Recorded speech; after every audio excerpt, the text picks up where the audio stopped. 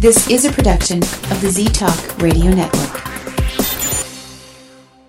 The views expressed and opinions given by the individual hosts and their guests do not necessarily reflect those of Z-Talk Radio, its affiliates, or sponsors. Wow. It's dark. Well, let's have some light on the subject.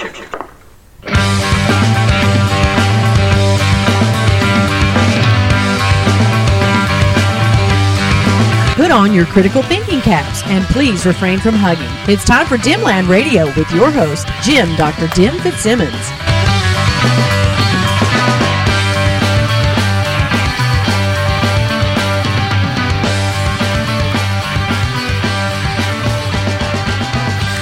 Hello and welcome to Dimland Radio here on the Z-Talk Radio Network at ztalkradio.com. I'm your host, Jim Dr. Dim Fitzsimmons. Remember, I'm not really a doctor. I just play doctor online. And you remember how last week's show, I was talking about that new album by the band Tool, the progressive metal band. And I was saying that I was a bit tooled out because of, my wife is a fan of Tool, and she's been playing a lot of stuff and showing me videos and telling me about them and that, and it just got a little much. Now she's backed off a bit. She's still enjoying the new Tool stuff and enjoying the fact that you can now listen to Tool on Spotify and get stuff on iTunes where you hadn't been able to do that for ever, for a long time. And so the fans are very excited and all that now. And you will recall that I said that that my favorite band, The Who, would be releasing a new album in November. Now, I know it's just the two original members that are still there, but I would make the argument that the drummer that they have in the band, Zach Starkey, he's the son of Ringo Starr. He's been in the band The Who. He's been playing with them for longer than Keith Moon has. But that's on the live, in concert, that kind of stuff, playing there. Maybe not so much recorded material that he's worked with them, but there's more, and I believe he's involved in the new album that is coming out in November. And also, I know he's involved in it because he's a member of the band. The other thing is that I mentioned last week that that the Tool album that came out, it had been 13 years since they have released a new album. Well, come November, when the new Who album comes out, it will have been 13 years since they released a new album. There is a little difference between the two, though. The Who did release a couple singles in that time period. But Tool didn't. No singles, no live records, nothing. So, and I warned you that come November you might get hooed out because, the new album will come out, and I'm sure I will excitedly talk about it. I hope I will excitedly talk about it. However, this morning, I'm recording this on Friday the 13th, September 13th. I'm recording it, and this morning, The Who dropped the first single from the album, a song called Ball and Chain. And, get ready for the next hour. Get comfortable.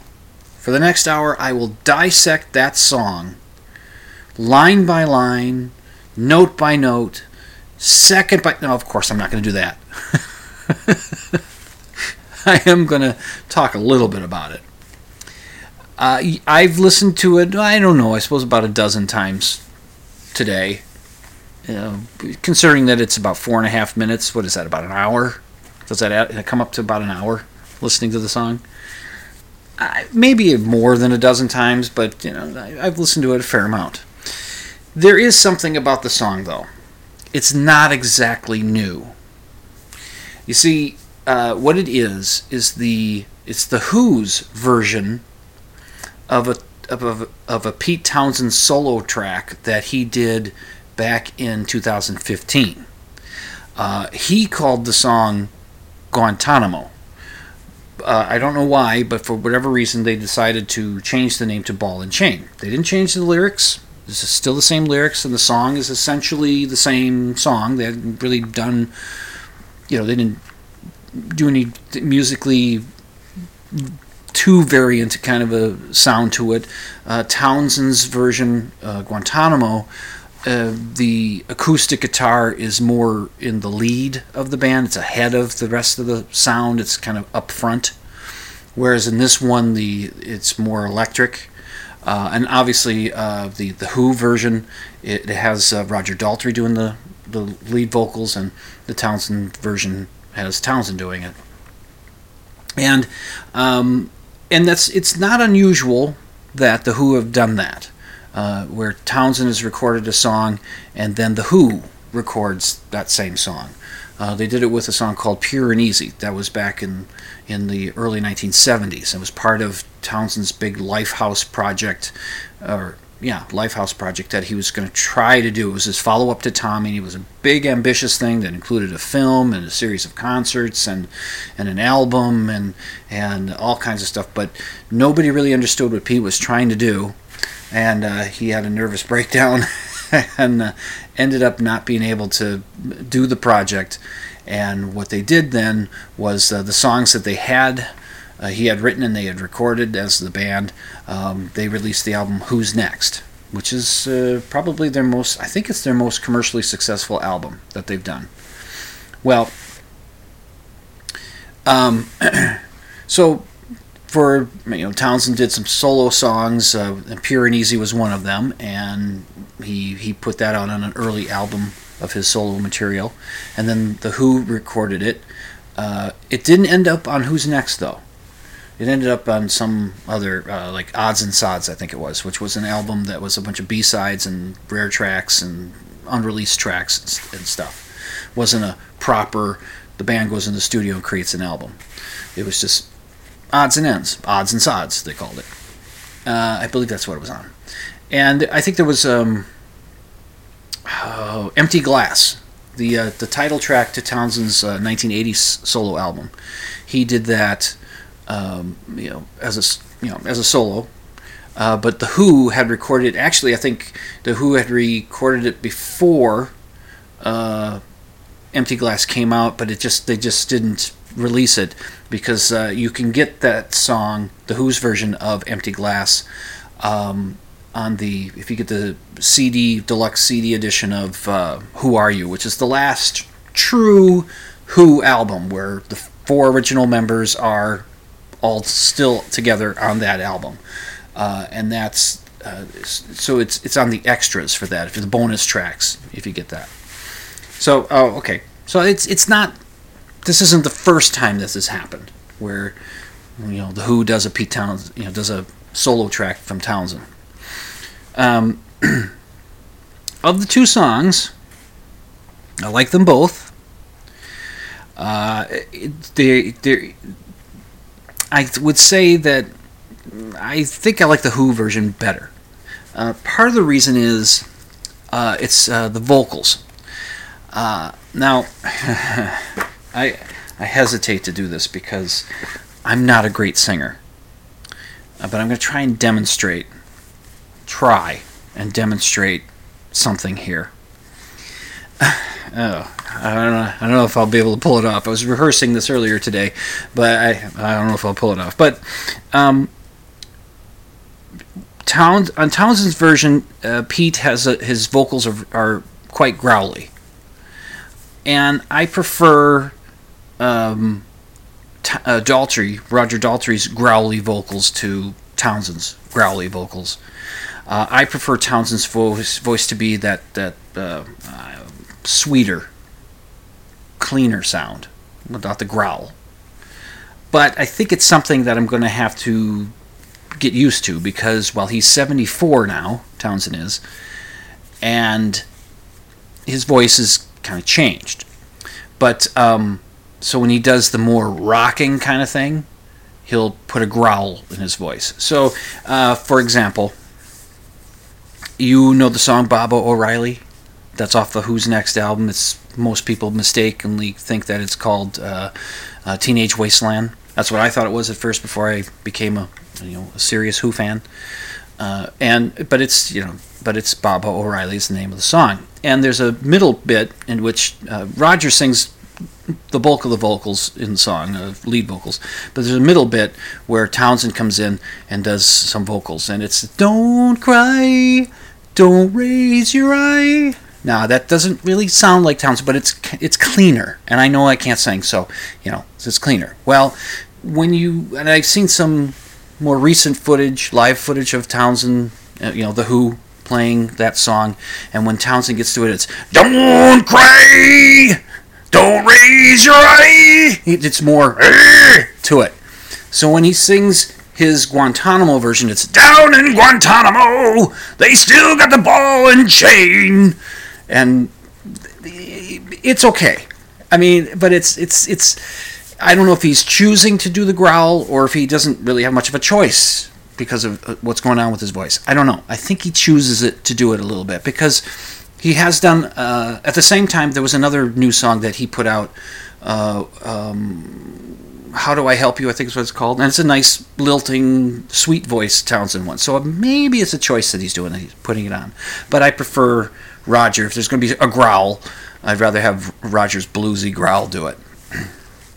But there was one thing different between the two songs. Townsend's version, again, it's more of an acoustic in the lead of the band, the acoustic guitar. He'll do these punctuations with the acoustic guitar, and along with it, he'll do a little ha. It's like a clearing his throat ha sound, and I kind of like that. At first, it was a little jarring, but then, it was okay. I shared it on Facebook. I had a friend say that he liked it. He's not a big Who fan, but generally he liked the song. He says that the 3-minute 48-second mark, it seems to lose its way for a little bit, but that little break or that little interlude in the song, that's in Townsend's version. It's in the Who's version. It's intended. It was written that way. He for whatever reason, he wanted to have that loose moment where it's just kind of floats a little bit and trying to figure out where it's going to head next, and then it comes back together. Excuse me. I like that bit. I think it's fine, and that works. Is it their greatest song ever? Well, no.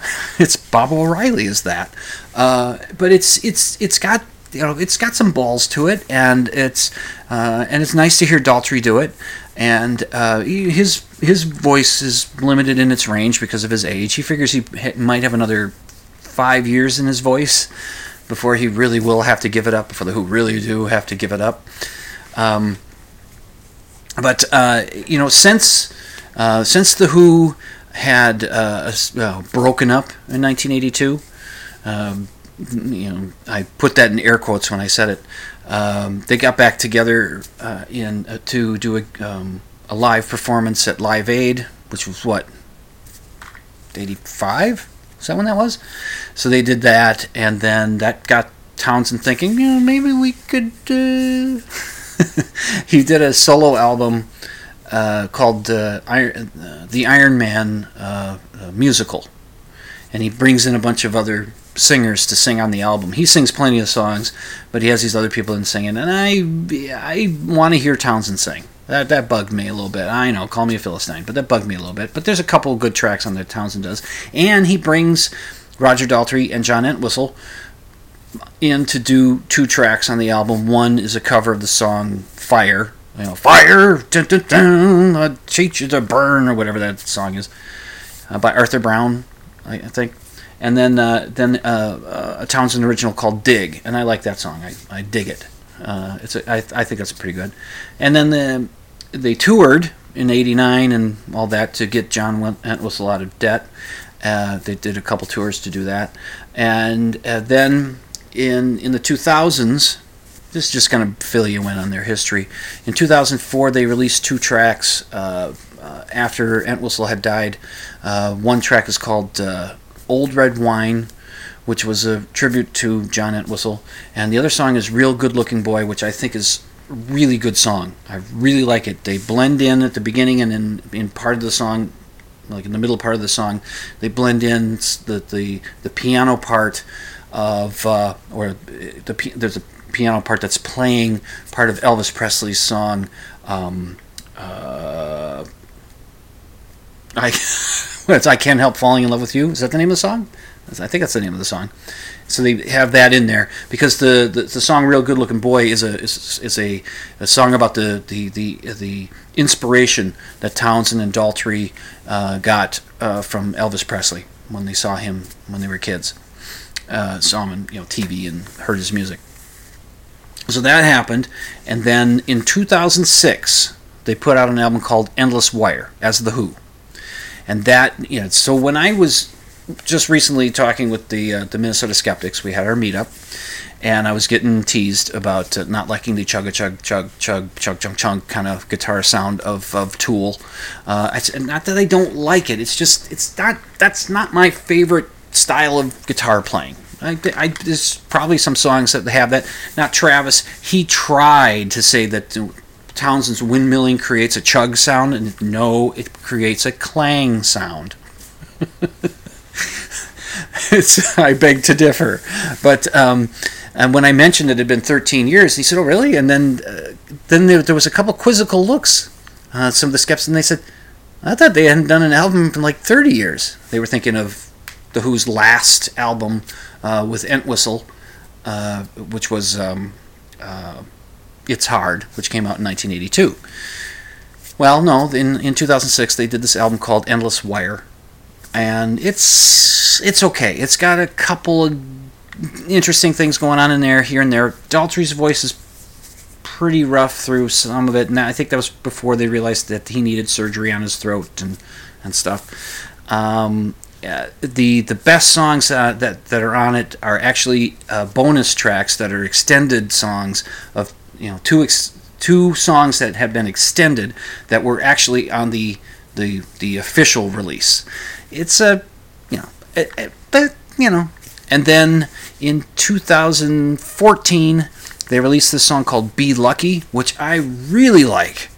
I really dig that song because it just bounces along, and I just like how it feels, and it's reminiscent of what Daltrey would say about Townsend is that and Townsend could always write a great 3-minute pop song. Even from his early days, and especially in his early days, he would be writing these great, 3 minutes or less pop songs. And "Be Lucky" has that feel to me. And then, of course, there's "Ball and Chain" now. I don't know why they changed the title. Not sure why. It's a fairly political song about the Guantanamo and holding terrorists down there. Or suspected terrorists down there, and I'm not sure what the deal is there. It's still open. It hasn't been closed, but I don't know if there's as many detainees down there as there had been. But yeah, it's a pretty overtly political song. I like it. I'll link to it on the show notes so you can check it out and see if you like it too. It's a Who song. I hope I didn't bore you too much in this first segment, but I'm kind of excited that song came out, and I'm looking forward to the new album. Daltrey is saying he thinks it's their best album since Quadrophenia, which is saying a lot because Quadrophenia was a monster. It's my favorite Who album. It dug into my essence.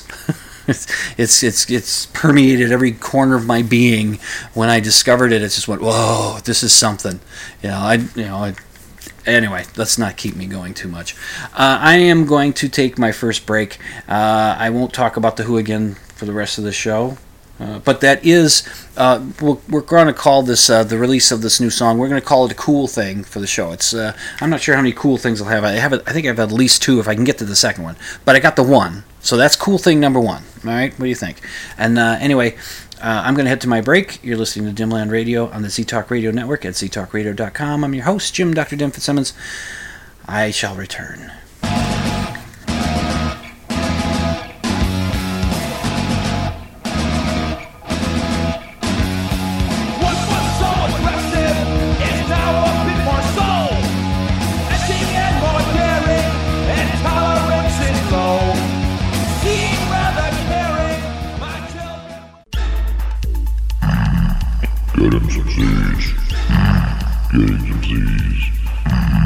getting some Z's. Wake up, wake up, wake up, wake up. Listen to Z-Talk Radio on ztalkradio.com.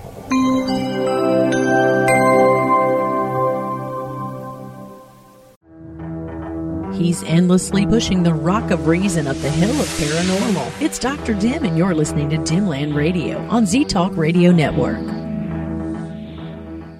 Do you believe in ghosts? Do you think Bigfoot is real? Do you suspect that your neighbor is really Val Tor, leader of the lizard people of Bendar 3? Well, Dr. Dim doesn't, and he'll tell you why when you tune in to Dimland Radio Saturday nights, 11 Central, midnight Eastern on Z-Talk Radio Network. It's an hour of science promotion, pop culture rants, personal observation, and of course, skepticism.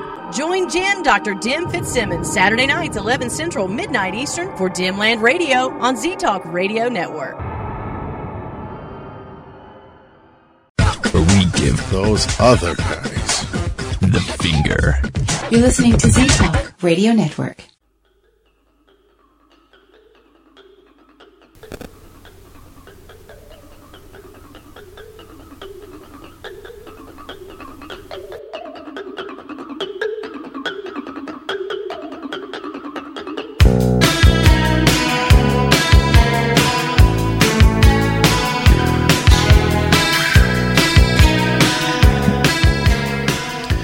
And welcome back to Dimland Radio here on the Z-Talk Radio Network at ztalkradio.com. I'm your host, Jim, Dr. Dim Fitzsimmons.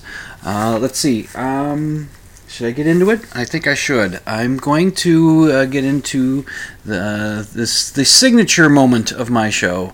I don't do it every show, but I do them most of them, and I think it's a highlight moment. And let's get it started.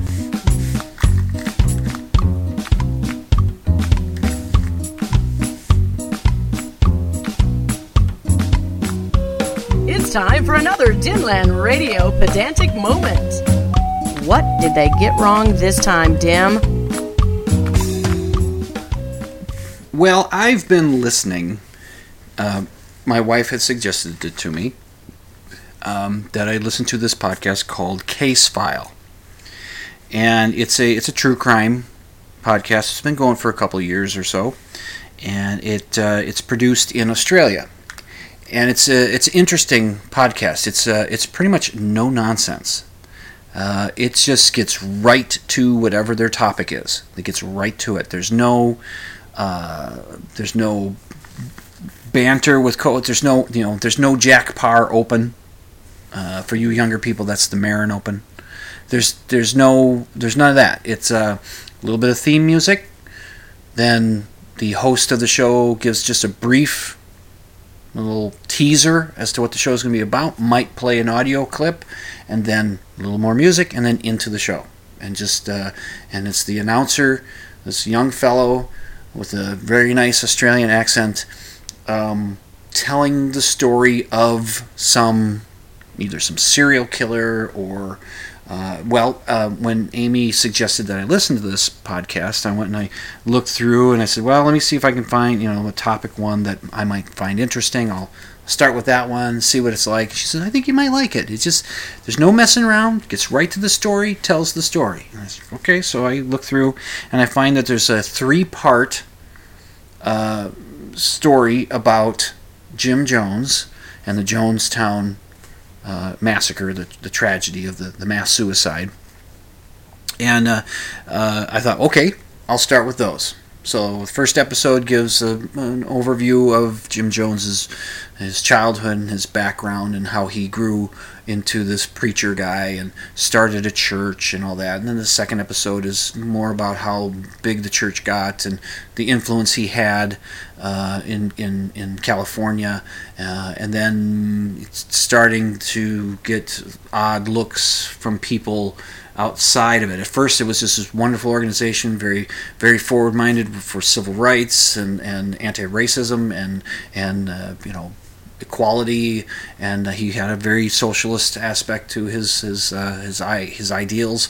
But then, his nuttiness started to take over, and the outsiders were starting to look into it. So they decided to take it on out of this country down to Guyana and create this Jonestown. And then the third part is about how Jonestown ran and how it fell apart, and the things that led to the more than 900 people committing suicide or forced to commit suicide. And I thought it was pretty good. I noticed one thing, though. I said to Amy, I was listening to the third episode, and I paused it, and I listened. I said, the guy who hosts the show never says his name. There's never a, welcome to Case File. On this, episode, we're going to be examining. It's never that. He doesn't say, I am so-and-so your host, and we're going to examine this. He just does that little bit of a teaser about what he's going to be talking about. The next 3 episodes gives you a warning that the topics may be a little intense, might trigger, that kind of stuff that people are warning others about. Just if there's going to be some violent stuff and some descriptions of nasty things happening to people, and you should be warned. And he does that, but he doesn't say who he is.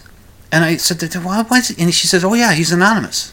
I don't know if nobody knows who he is, but I said, really, that's okay, that's interesting. And then I'm scrolling through all the back episodes, and I see that they do a few question and answer, listener questions that people send in, and there was one of them said listeners' questions for the anonymous host or something. The title. I said, really, okay, he's an anonymous host. And as I said, it's produced in Australia, and so I decided, okay. I liked the Jim Jones one. I thought, okay, fine, I'm going to subscribe, and I'll start to dig through some of the back ones and find interesting topics, and I'll see, and form an even deeper opinion of the show. So I went back to one of the early ones. It's their case number 15, and it's the weepy-voiced killer. Now, the folks who live in the Twin Cities and did live in the Twin Cities through the 1980s might recognize that the weepy voice killer, because he was Minneapolis St. Paul's own serial killer. He was a guy that would attack women. The first couple of attacks, he didn't manage to kill them, but then there were, I'm not sure how many. I think he only did. Well, I don't. One is enough, right? But he wasn't like killing 30 or something. But he had a number that he killed, and then anyway, he finally gets caught. Now, what he would do, though, to get the weepy voiced killer name, was he would call 911. And I don't know why I did it. I can't. You gotta stop me. He'd have this voice, and it's creepy. And I remember, it was 1980 when these things began, and I can remember watching the local news, because the police department decided to let the local news play the audio from these calls, hoping somebody would recognize the guy's voice. So I remember these being on the news. I'm like, geez, that's creepy. And I've heard other podcasts talk about this case, and there's been some suggestion that his weepiness was a put on, that he really wasn't all that upset, that he was trying to disguise his voice using the weepy thing, or he was just thinking that's what I should sound like, but he wanted, I don't know. But who knows? Who knows what was going on in his head? But it's so, since it takes place in the Twin Cities, I know some things, and that's what's leading me to my pedantic moment. I'm going to play this segment from the show, and hopefully the audio sounds okay. On the 31st of December 1980, university student Karen Potak was out celebrating New Year's Eve with her sisters on University Avenue, in an area known as the Twin Cities in Minnesota, USA. The city of St. Paul, which is the state capital of Minnesota, is on one side of University Avenue, and the city of Minneapolis, which is the largest city in Minnesota, is on the other side of University Avenue. Wrong. I know. This pedantic moment might be a little bit of an eye roller. And just, geez, how pedantic do you have to be? Well, it's understandable that somebody from Australia wouldn't know the geography of the Twin Cities. So it's an understandable thing, but it's not set up that way. University Avenue does not go between the Twin Cities. It doesn't split the Twin Cities. It goes through the Twin Cities. If you're going east to west, you start in St. Paul, and it goes through St. Paul, splitting St. Paul. A section, through right through I don't know if it's the middle of St. Paul, but it goes through a section of St. Paul, and then it jogs to it's going east. It's going east-west. You're heading west, and it jogs a little northwest, but it's still in St. Paul, and then it crosses a line into Minneapolis. So it generally going east to west, it starts in St. Paul and it goes into Minneapolis, and then it kind of cuts through Minneapolis as well. So it's not a border line.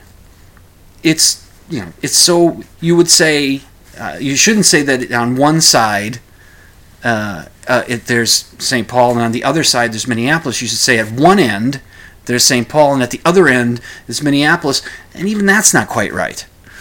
There is something that does, for the most part, slip between the Twin Cities. At one point, it cuts up and cuts into Minneapolis a little bit and splits a part of it off, and that's the Mississippi River. The Mississippi River, for the most part, there's the St. Paul side and there's the Minneapolis side. But then as it moves its way, if you're heading north up the river, as you head north, it cuts into Minneapolis and it separates northeast Minneapolis from downtown Minneapolis. So, okay, so that's and again, I understand that. Being from Australia, they may not know the landmark or the geography of the Twin Cities, but that's wrong. That's not how it's set up. I even went on and looked at maps just to make sure I had it right. I said, yep, there's a borderline where it crosses into Minneapolis. It's not okay.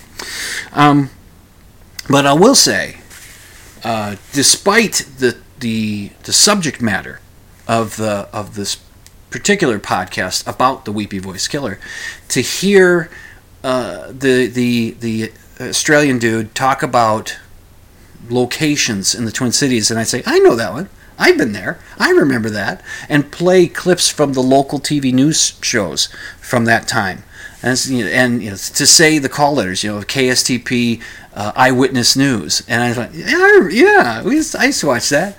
I don't know if I probably saw Weepy Voiced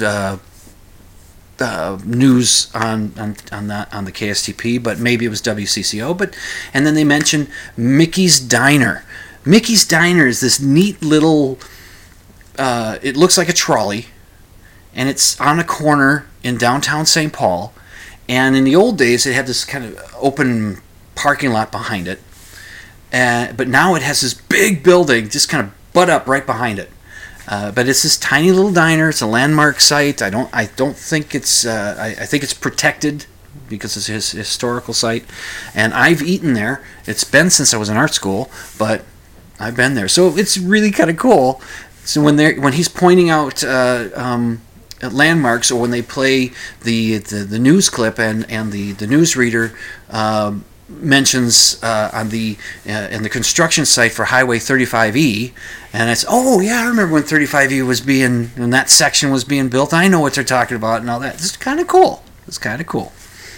I don't know if I'd give that cool thing number 2, but it is kind of cool. But okay, so that's the pedantic moment. I know it's a little bit of an eye roller, but if you're not from the Twin Cities, you're not going to know that, more than likely, unless you're some kind of map freak who loves to study street maps of various cities throughout the world.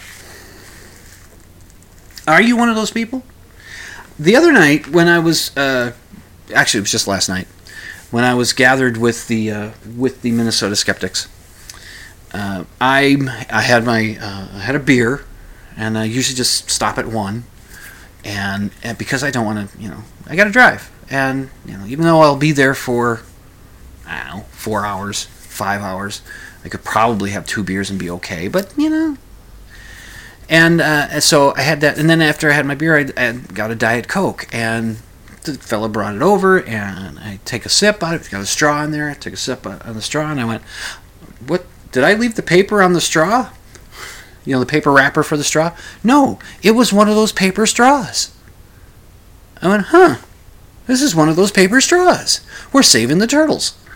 And so I'm consuming my Diet Coke through the paper straw, and I'm trying to decide whether I like the straw or not.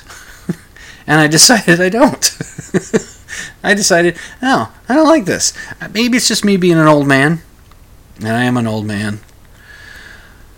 But I don't like the feel of it. On the lips, it feels like the paper is still on the plastic straw. It's like, oh no, it's the straw itself. And then, as it sits in the water, or in your liquid, in your soda, my Diet Coke, as it sits in there, it gets a little soft because of the water, or the fluid, the liquid, the stuff that's in there, the soda. It gets soft. And I have a tendency to, sometimes I'll take the straw out of it and I'll put it back in. And if there's ice in there, I discovered this. You try to put a paper straw back into an iced drink with a lot of ice in there. Good luck, because it's not going to go past the ice, because it's going to bend and break, and, well, not break, but it's just going to collapse on you because it's all wetted down. I just went, I don't like this. I want my plastic. Let's get the petroleum products and let's have plastic. That did lead to a talk about, does this really help the environment? And I don't know. Does this really save turtles? I don't know. But we did talk about, is it a potential that somebody will think, well, I'm using paper straws, so I'm doing my part while they drive their SUV around. Is that a way of saying, well, I'm doing my bit? I don't know. It just was. I didn't like it. I suppose I'll get used to it. Or some people say, well, why do you even need a straw? And that's a good question. It is. But sometimes drinking a lot of ice in it, it's a little difficult to, because that ice hits you in the face and it hits your nose, or and it hurts. It really hurts because I drink very hard. And no, I don't. Anyway, I'm starting to ramble, so I better go to my next break. You're listening to Dimland Radio on the Z-Talk Radio Network at ztalkradio.com. I'm your host, Dr. Dim Fitzsimmons. I'm going to head to my next break, and we'll see what I got in my final segment for the show.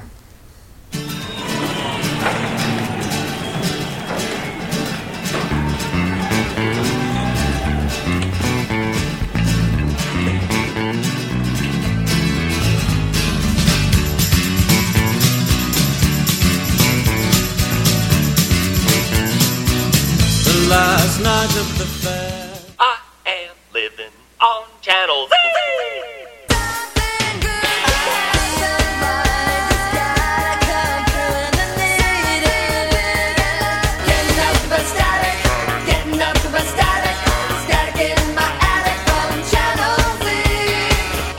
You're listening to Z-Talk Radio Network. I am living on Channel Z.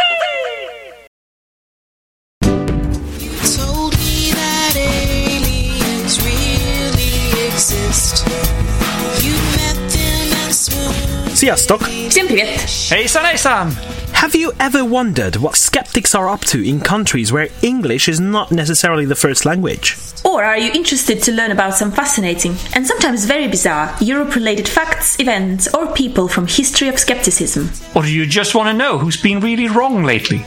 You can find out all about that and more on the award-winning show, The ESP, the European Skeptics Podcast. So, where can people find the show? You can find it online at theesp.eu, but you can also follow us on Twitter at espodcast_EU, or like us on Facebook. Oh, and you can contact the show by sending an email to info@theesp.eu. If you want to subscribe, do a quick search for the European Skeptics Podcast on SoundCloud, iTunes, Stitcher, or wherever you get your podcast. The European Skeptics Podcast. The real ESP experience. Hey y'all, this is Tangina. You're gonna give me whiplash looking up there too. I've cleaned many houses, and I don't know what it is that hovers over Dr. Dim's house, but it was strong enough to punch a hole into this world and take his wallet away from him. And I think what we might be dealing with is the beast. Hold on, did you just say that Dr. Dim doesn't believe in poltergeists, tiny fortune tellers, or the beast? Well, holy sh**. Why didn't somebody tell me? Anyway, Dr. Dim's a skeptic. He'll be right back on ztalkradio.com. I still think this house is clean. Hey, want to hear the most annoying sound in the world?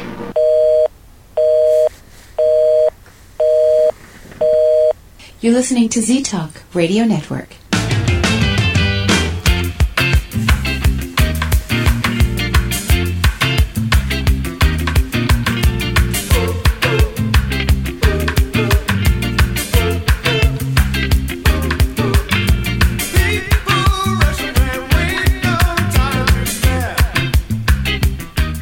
And welcome back to Dimland Radio here in the Z-Talk Radio Network at ztalkradio.com. I'm your host, Jim Dr. Dim Fitzsimmons. I do have a cool thing, another cool thing. This will be cool thing number 2 for the show. I watched a bit of Harry Potter and the Deathly Hallows Part 2 on the NBC, on the network TV. I didn't know it was on. It was on Saturday night, last Saturday night, and I was just kind of flipping through, and I see that it's on. I went, oh, okay, I'll just watch this, even though there'd be commercial interruptions. But you know what the hell? I had to go do something, and then my show was going to be coming on. You know, my show here, the playback on Saturday was going to be on. So I thought I'd just watch that for a while, and I noticed something. I could see what was going on. If there's a drawback to that particular movie of the Harry Potter series, which is the final movie of the series, although I did see some headline about the original cast those that are still around are getting back together to do a sequel, another Harry Potter movie, but I don't know what I don't know. I didn't read the article, just saw a headline, so it could have been some BS. So I suppose I'll have to look into it now for next week. Anyway, for next week's show. So I'm watching it, and I noticed that it seemed brighter. So I'm watching some scenes, and I'm just kind of going, well, it seems brighter in here. And I said to Amy, I said, doesn't it seem brighter to you? And she said, yeah, kinda. So she was watching something else on her handheld computer thing, and but she looked and she said, yeah, it kind of does. And then so it's especially noticeable when they get to that final battle sequence at Hogwarts, when all the baddies, when all the Death Eaters are showing up to take over Hogwarts, and it's at night. And there's a scene where there's Lord Voldemort, the hero of the series. No, actually, that was Snape. Voldemort is standing at the tip of this precipice that overlooks Hogwarts School, and behind him is this multitude of evil, witches and wizards. And when you watch it on the DVD, I don't remember it being difficult to see in the theater, but when we watch it on DVD, it's kind of dark. And you can see that there are faces and bodies there, but they're all wearing black, and they're all black. It's dark, and it's kind of hard to see what's going on there, even though you can pretty much know what's going on, especially if you saw it in the theater. It seemed like it might have looked better. It just seems, and then it just seems really dark, and I adjust the brightness on the TV, and it doesn't really help all that much. So when we were watching on the network TV, it comes up and it's bright. Not day bright, but you can see the characters now. You can see all those Death Eaters fanning out behind He Who Must Not Be Named, and it obviously the network brightened it because they wanted to show better on TV. But in doing that, and Amy pointed it out, when she was looking at that particular shot, she said, "Oh, well, yeah, you kind of see why they wanted to keep it dark. Because dark hides the limitations of CGI, of the computer-generated imaging. There are limitations, and ways to hide those is to have it be dark, or raining, or both. And it can hide some of that stuff. So when it got brightened, you could see some of the CGI limitations. You could see that. It also tended to make the image look a little flat. I noticed that as well. But it was cool to be actually able to see some of the stuff that I can't see when I watch it on the DVD. And I do periodically take the Harry Potter series out. I put it in the laptop, put my headphones on, and I'll watch it myself. Just the other night, my son came downstairs and saw me watching The Prisoner of Azkaban, and he says, "Well, you really do like those, don't you?" And I said, "Yeah, I like to watch them. Well, you got a problem with that?" And then he said, "No." But and he just smiled at me. "Oh, you old man." One thing interesting about the Harry Potter series, which is something you can see from the first film, the Sorcerer's Stone on through Deathly Hallows Part 2, you can see the progression of technology when it came to the CGI effects. Because it's the first film, if you look at it now, it's some of the stuff is, especially the Quidditch stuff and the flying on the brooms, that stuff, where Neville Longbottom gets hung up on a statue on the top of a big tall wall in the school. You could see that the CGI is it's pretty obvious, and so But it got better, it gets better. It doesn't bother me, but it gets better and better throughout the series. One other thing that I think is pretty cool, and Amy and I we remark on it anytime we're watching that last part of the Harry Potter series. There's a moment in there, if you know the movie, that they have this thing called Polyjuice potion. You drink it, you put a little DNA, like a hair, from a person, you put that into the solution, you drink it, and you will, for like an hour or so, look like that person. You will take on their look, so you'll morph into them. And for the story here, Hermione needs to turn into Bellatrix Lestrange, and she gets, she's able to do it. She mixes the potion, she turns into it. Now Bellatrix Lestrange is played by Helena Bonham Carter, and she is excellent. If you ever doubted that, there's a moment in that segment where it's Hermione is changed into Bellatrix, and they're out on this beach, and they're getting together so that they can, transport into, wherever they need to go, teleport or whatever they do. And she, Hermione as Bellatrix is walking to join Harry and Ron, and it's Helena Bonham Carter playing the part, but she comes across as Hermione being Bellatrix Lestrange. Her voice is still Hermione's, which is they fudge that in the movie. Sometimes they sound exactly like the character that they're supposed to be, but sometimes they sound like still sound like Harry and Ron or Hermione. I don't know. There doesn't seem to be much rules in movies. They do what they want.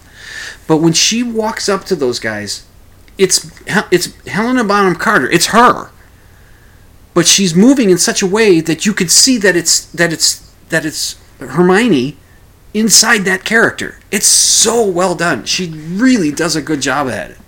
And throughout the rest of it, where she's playing this part, you can see Hermione in her. What an awesome actor to be able to do that. It's really subtle, but it stands out. I know that's weird. It's subtle, but it stands out. It's subtle acting, but it stands because you don't realize it until you're realizing, wait a minute, that really isn't Hermione. That's really not Emma Watson. That's her name? It's not her. It's Helena Bonham Carter. It's really cool. So if you're ever watching that last part, watch for that scene where they're gathering together on the beach. Hermione has just turned into Bellatrix, or looks like Bellatrix, and she walks up and it's really cool. It's very cool. I guess that would be a third cool. No, that's my second cool thing. Well, it's two cool things in one. Isn't that cool enough? All right. I was watching some video stuff on YouTube, which, by the way, I know YouTube wants you to pay for it. You know, isn't there like the Red YouTube or whatever they call it? It's some kind of you can pay for some YouTube, and that takes the ads out of the stuff, I think.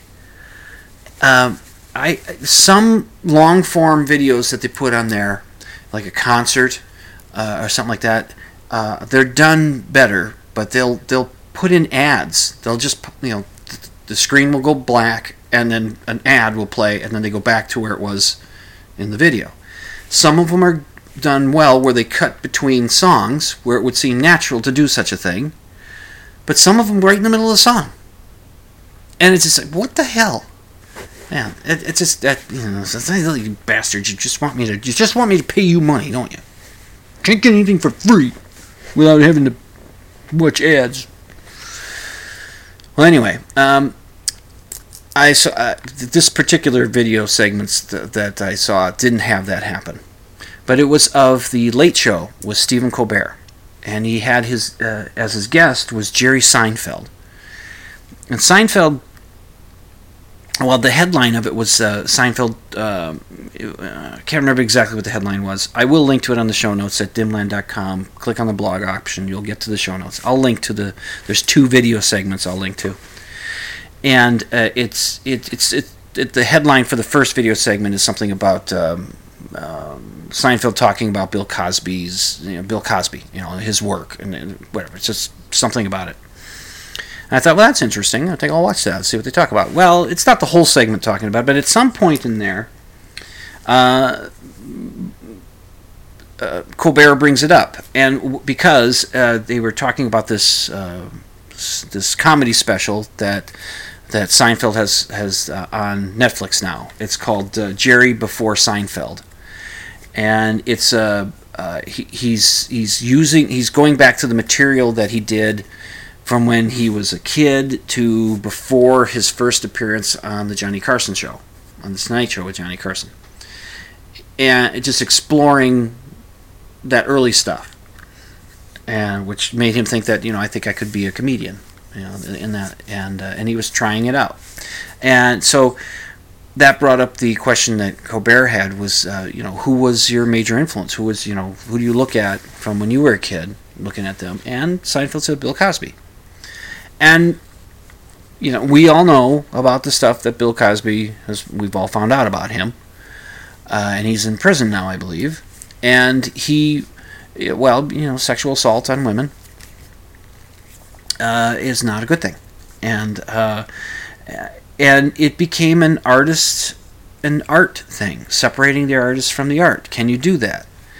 And, both Colbert and Seinfeld acknowledged the influence on comedy that Cosby had. They mentioned 3 of his early records that he put out. Bill Cosby is a Very Funny Fellow, right?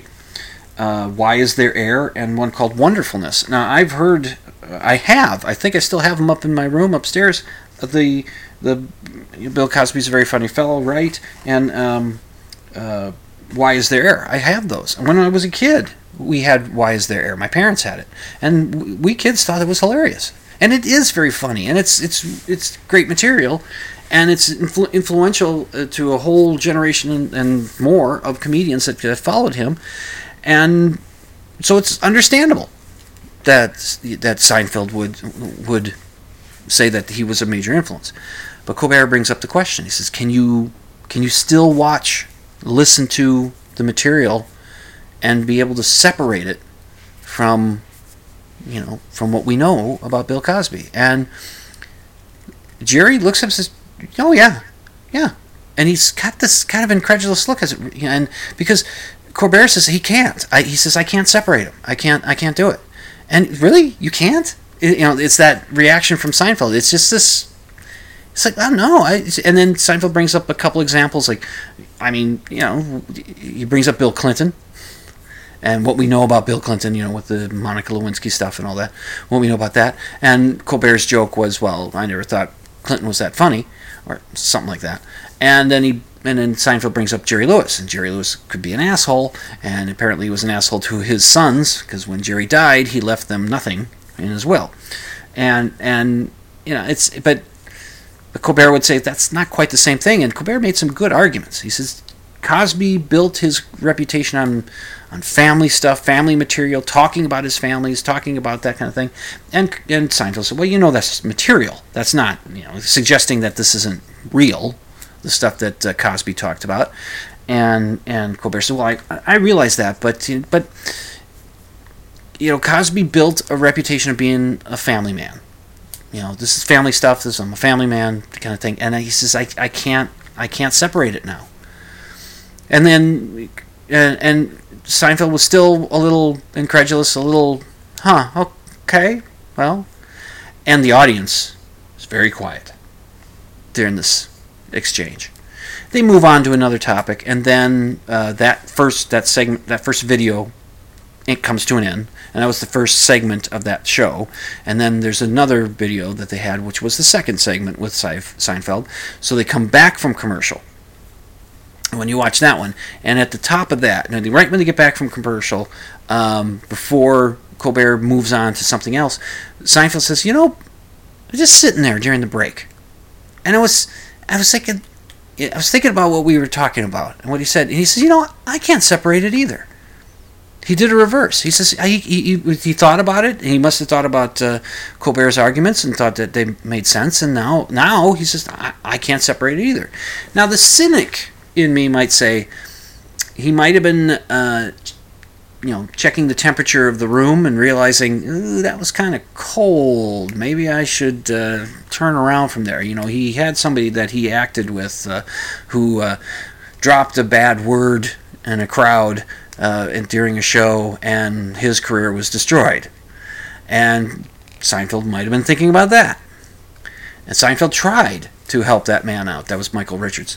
He was trying to help him out when they both appeared on Dave Letterman's show, and Richards couldn't look more pathetic and sorry, but so maybe that was the cynic would say, oh, he's covering his ass. He thought, ooh, maybe I should backtrack on that. But to practice the principle of charity, I would take it at face value. He thought about it. He thought the argument that Colbert made was good, and realized that he can't separate it. So, there you go. And then Seinfeld ends it by saying, in this political climate we have now, and people always arguing, you never have anybody say, you know what, you're right, I was wrong, I changed my mind. Nobody ever does that. I do know of somebody who has, a celebrity. It was Penn Jillette. Penn Jillette was on one of those news programs. He was brought in to be the nut view, the libertarian view, and that's what Penn would always call it. He'd call it the nut view. He'd come on, and it was about the Boy Scouts of America not allowing gays to be scoutmasters. And he came on with the libertarian point of view, saying, well, they're a private organization, they can make up their rules, they can do what they want. And then there was another person that opposed, that was the opposition view, and their discussion, the other person, she said something about the Boy Scouts get some form of government aid. They get their jamborees that they have. They hold that on government land, and they get no charge, or it's cheap or something. So they are at least partially subsidized by the American government. And when Penn heard that, he says they are. He tells the story. He says, really? And she said, yeah, they're and he says, oh, well, then I'm wrong. He says his idea is that which the government funds, it can regulate. I don't know if he used those words, but it's like, oh, well, now since they're getting money from the taxpayer, they can't be discriminating against gays or anybody because they're getting taxpayer money, or sort of getting taxpayer money. That's as best as I ever can recall it. So he did change his mind on a debate show on CNN or wherever it was. He changed his mind right there. So it can be done. It can be done. Anyway, I suppose I should get this thing ready to play this little thing. Good night. That's right. Doctor. Good night, Frau Blucher. Well, come on, shut up. Let's go. I'm so impatient to get out of here. I've come to the end of another show. You know why I'm impatient? I got to listen to that Ball and Chain song again. You've been listening to Dimland Radio on the ZTalk Radio Network at ztalkradio.com. Be skeptical. Extraordinary claims require extraordinary evidence. And I am your host saying to you to remember to always sleep with the lights off.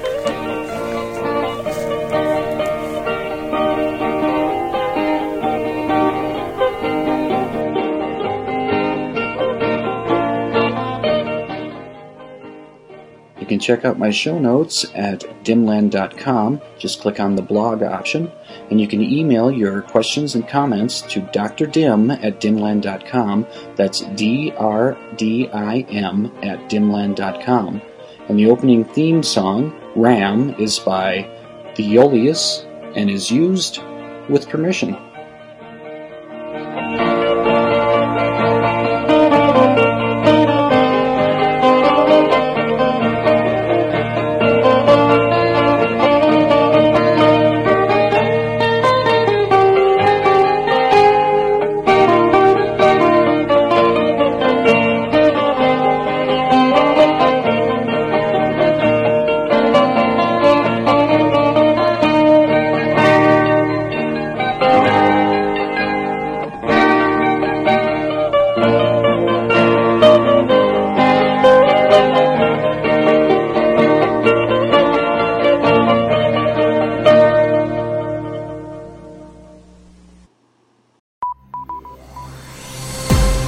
This has been a production of the ZTalk Radio Network.